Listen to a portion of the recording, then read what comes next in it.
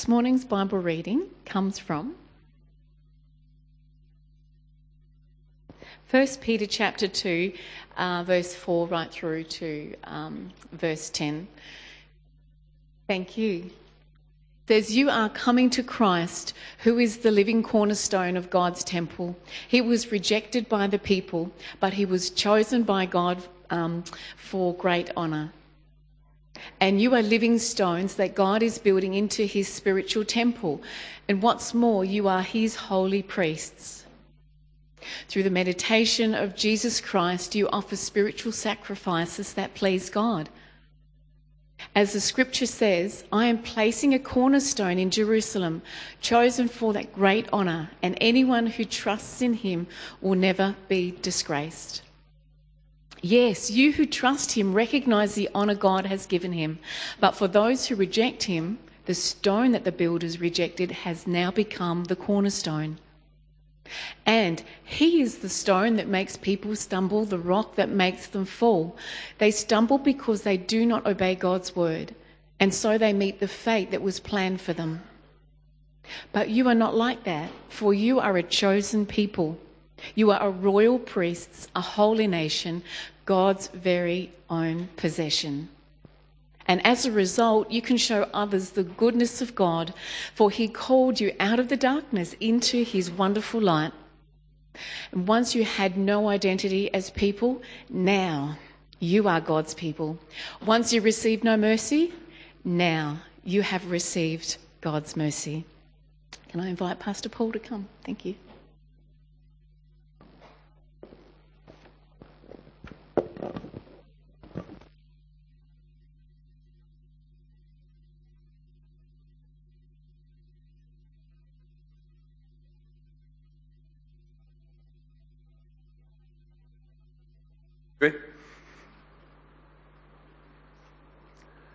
Just a couple of verses. First of all, grace and peace to you from our Lord and Saviour, Jesus Christ.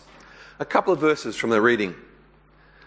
"But you are a chosen people, a royal priesthood, a holy nation, a people belonging to God, that you may declare the praises of him who called you out of darkness into his wonderful light. Once you were not a people, but now you are the people of God. Once you had not received mercy, but now you have received mercy." Can I make this go up?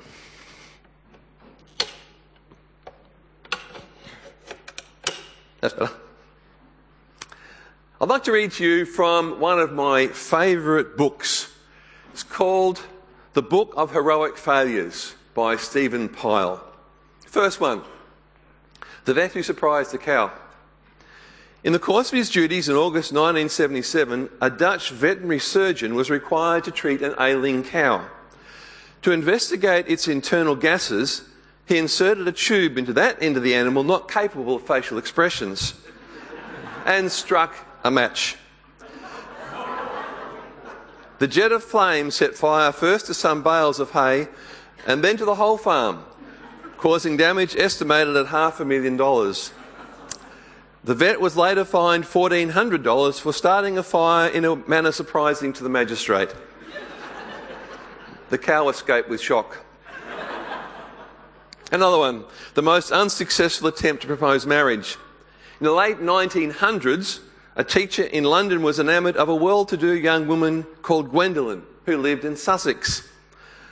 On a weekend, he went to the family's ancestral home to ask her to marry him. On the first night he was there, he awoke at 3 a.m. wanting a glass of water. On his way to find the glass of water, he knocked something over.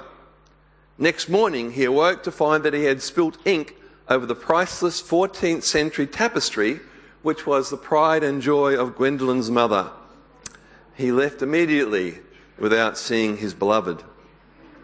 After the fuss had died down, he returned to make another attempt.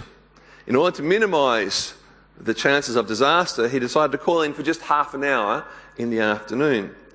While he asked Gwendolyn's mother if he could see Gwendolyn. While her mother was out of the room, he sat down on what he took to be a cushion. It was, however, the family Pekingese.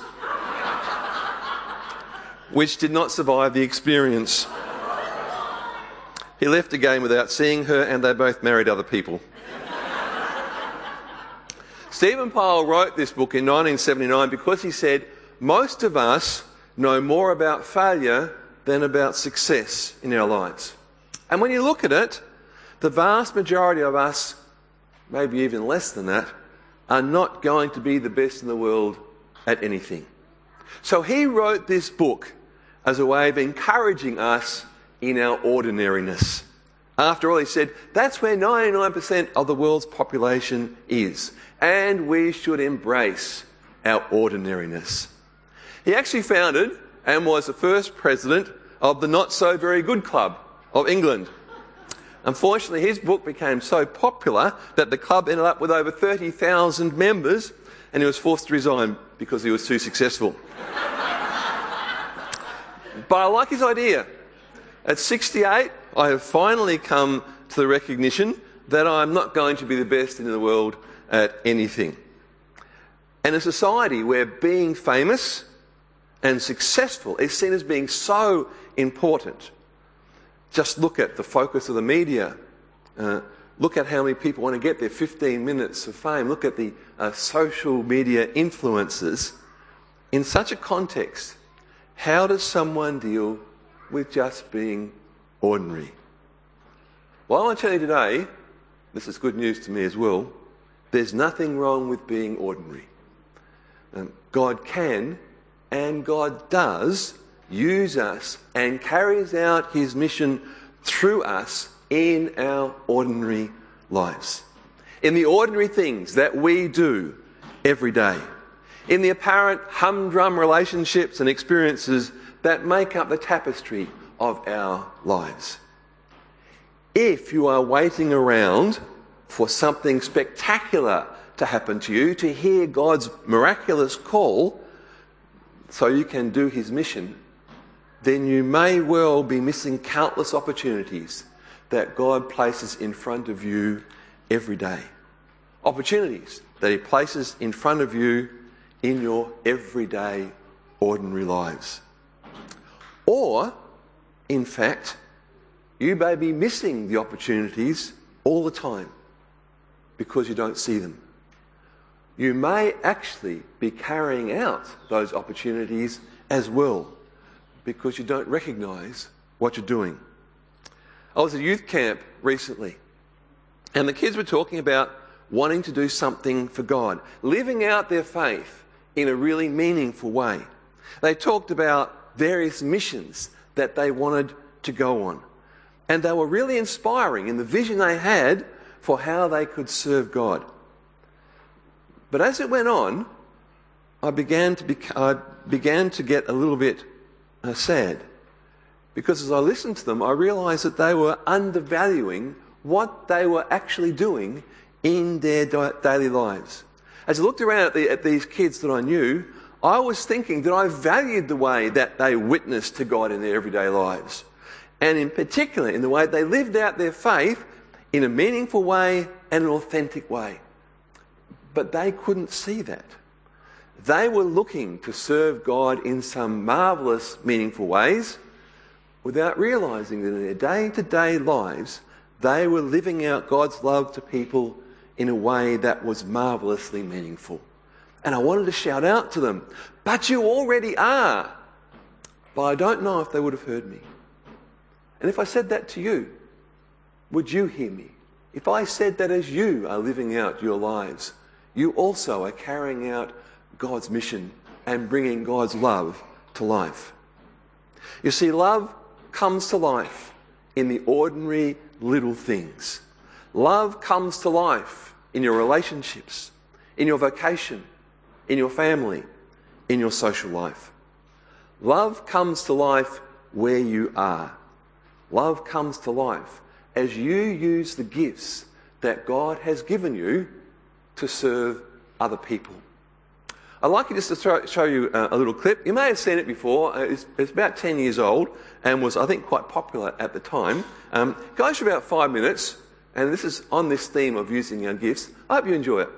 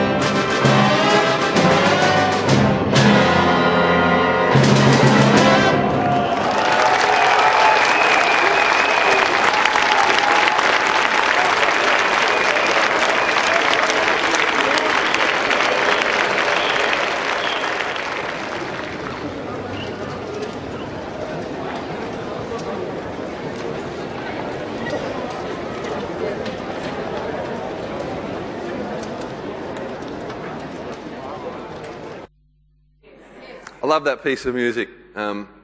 Just love it. And watching that, seeing the people come together and then them just go away, gives me just a nice warm feeling as well. I love the idea of the guy with the double bass catching the train in to go and pop him back out again. A couple of things stood out for me, though. Firstly, was the absolute joy of those people who stopped and watched. And that's the reason, it was done by the Copenhagen Philharmonic Orchestra, by the way, that's the reason they did it, to bring joy into people's lives, to use their gift, their God-given gift, to bring joy to those around about them. Andrew said, "Oh, look, you can't play this unless you've got permission, copyright and everything." So, okay, I wrote away to the Copenhagen Philharmonic Orchestra, thinking I'd never hear back. The next morning, the email came back, "Yeah, certainly, go ahead, use it." It just shows that's what it was done for, to bring joy into people's lives. The second thing that I noticed was I loved the way at the end, the orchestra just picked up their instruments and went home. They didn't wait around for any hoo-ha or anything. They'd done their job. Off they went. I love that. Now maybe as you look at that and talk about using our gifts, maybe you look at that and you think, well, that's not that ordinary. That was pretty spectacular, really. But when you think about it, they were simply using the gift that God had given them for the benefit of other people. Maybe you don't have the gift of music. I certainly don't. Anyone who's heard me sing knows that. But what is your gift? What's the gift that God has given you? Maybe it's understanding or being able to listen to people as they're going through difficult times. Maybe it's doing things practically. Maybe you're one of those people that can turn your hand to everything. I am useless in that area. Thankfully, I have a brother-in-law who can do anything and everything. Anytime we have a problem, Roger comes in. Every household should have a Roger.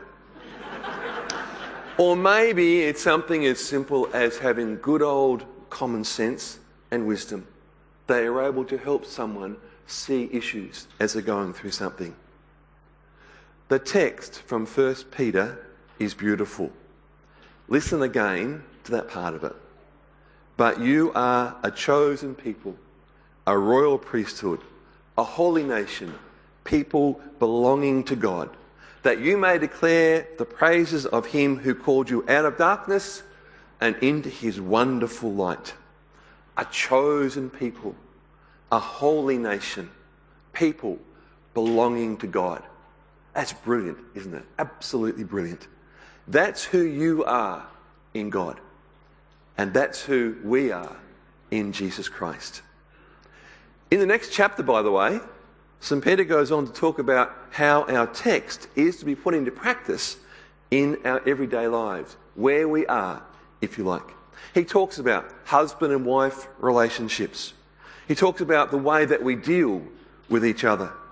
He talks about showing respect to those who are in authority. He talks about hospitality and using the particular gifts that God has given us for the blessing of others. He talks about honouring each other and showing humility. In effect, what he's saying to us is, you want love to come to life? Live your life well. Have Christ central in your life. In other words, take Jesus Christ with you wherever you go. Allow him to influence whatever you do, whatever you think, whatever you say. And as you do that, you are allowing God's love to come to life. And to say again something that I mentioned before, this may be happening even more than you realise. Because of your faith, you may well be doing that all the time, because it's simply a part of your life. Let me give you a couple of examples from my experience in the ministry. We had, my first place was Loxton, and we had one week the funeral of a 22-year-old who'd been killed tragically in a car accident. After the burial, the family gathered around the grave and they started to pray the Lord's Prayer. Afterwards, I asked them why. And they said it just seemed like it needed something at that particular moment. And it did. In the small town of Loxton, this was the third tragic death that week. and the town was in shock. In the middle of death, love came to life through something as simple as ordinary as the praying of the Lord's Prayer. It had an incredible effect on the community. The prayer had been prayed in the rite before, but the family praying at the grave made such a statement. And then another one. I was doing a pre-marriage counselling course with a young couple who were going to be married, obviously, and the future husband, who had no Christian background whatsoever, asked me about becoming a Christian. The cynic in me thought and said to him, "Are you doing this just because it's expected?" He said, "No." He said he wanted to. And I asked him why. And he said, "Because of the way that Leanne's family is. Their faith makes them different in a good way. And it's something that I want as well." I looked at his fiancée, and she had this look of absolute shock and horror on her face. She did not realise the effect that the faith of her family had had on her future husband. And I could tell you lots of other similar experiences as well. Experiences where God's love comes to life in the simple, ordinary things that we do, in the way that we relate to people, simply in the way that we live our lives. What about you? How do you live out your life?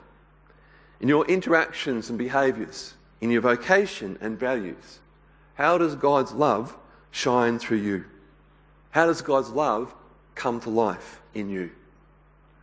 I'd like you to be aware of that, and also of the opportunities that God places in front of you all the time as you live out your Christian life. Ways in which you can witness to God. How you can impact on people around you. Those people who are a constant part of your ordinary, everyday life. But you are a chosen people, a royal priesthood. Once you were not a people, but now you are the people of God. Once you had not received mercy, but now you have received mercy. Sure, sometimes your lives will be pretty ordinary, but our God isn't. Nor is what he has done for us, nor is his love for us. Take that love of God and let it come to life wherever you are and in whatever you do. Amen. In the peace of our Lord Jesus Christ, keep our hearts and minds in God. Amen. We join together, I think, in singing the next song, and you rise as you're able.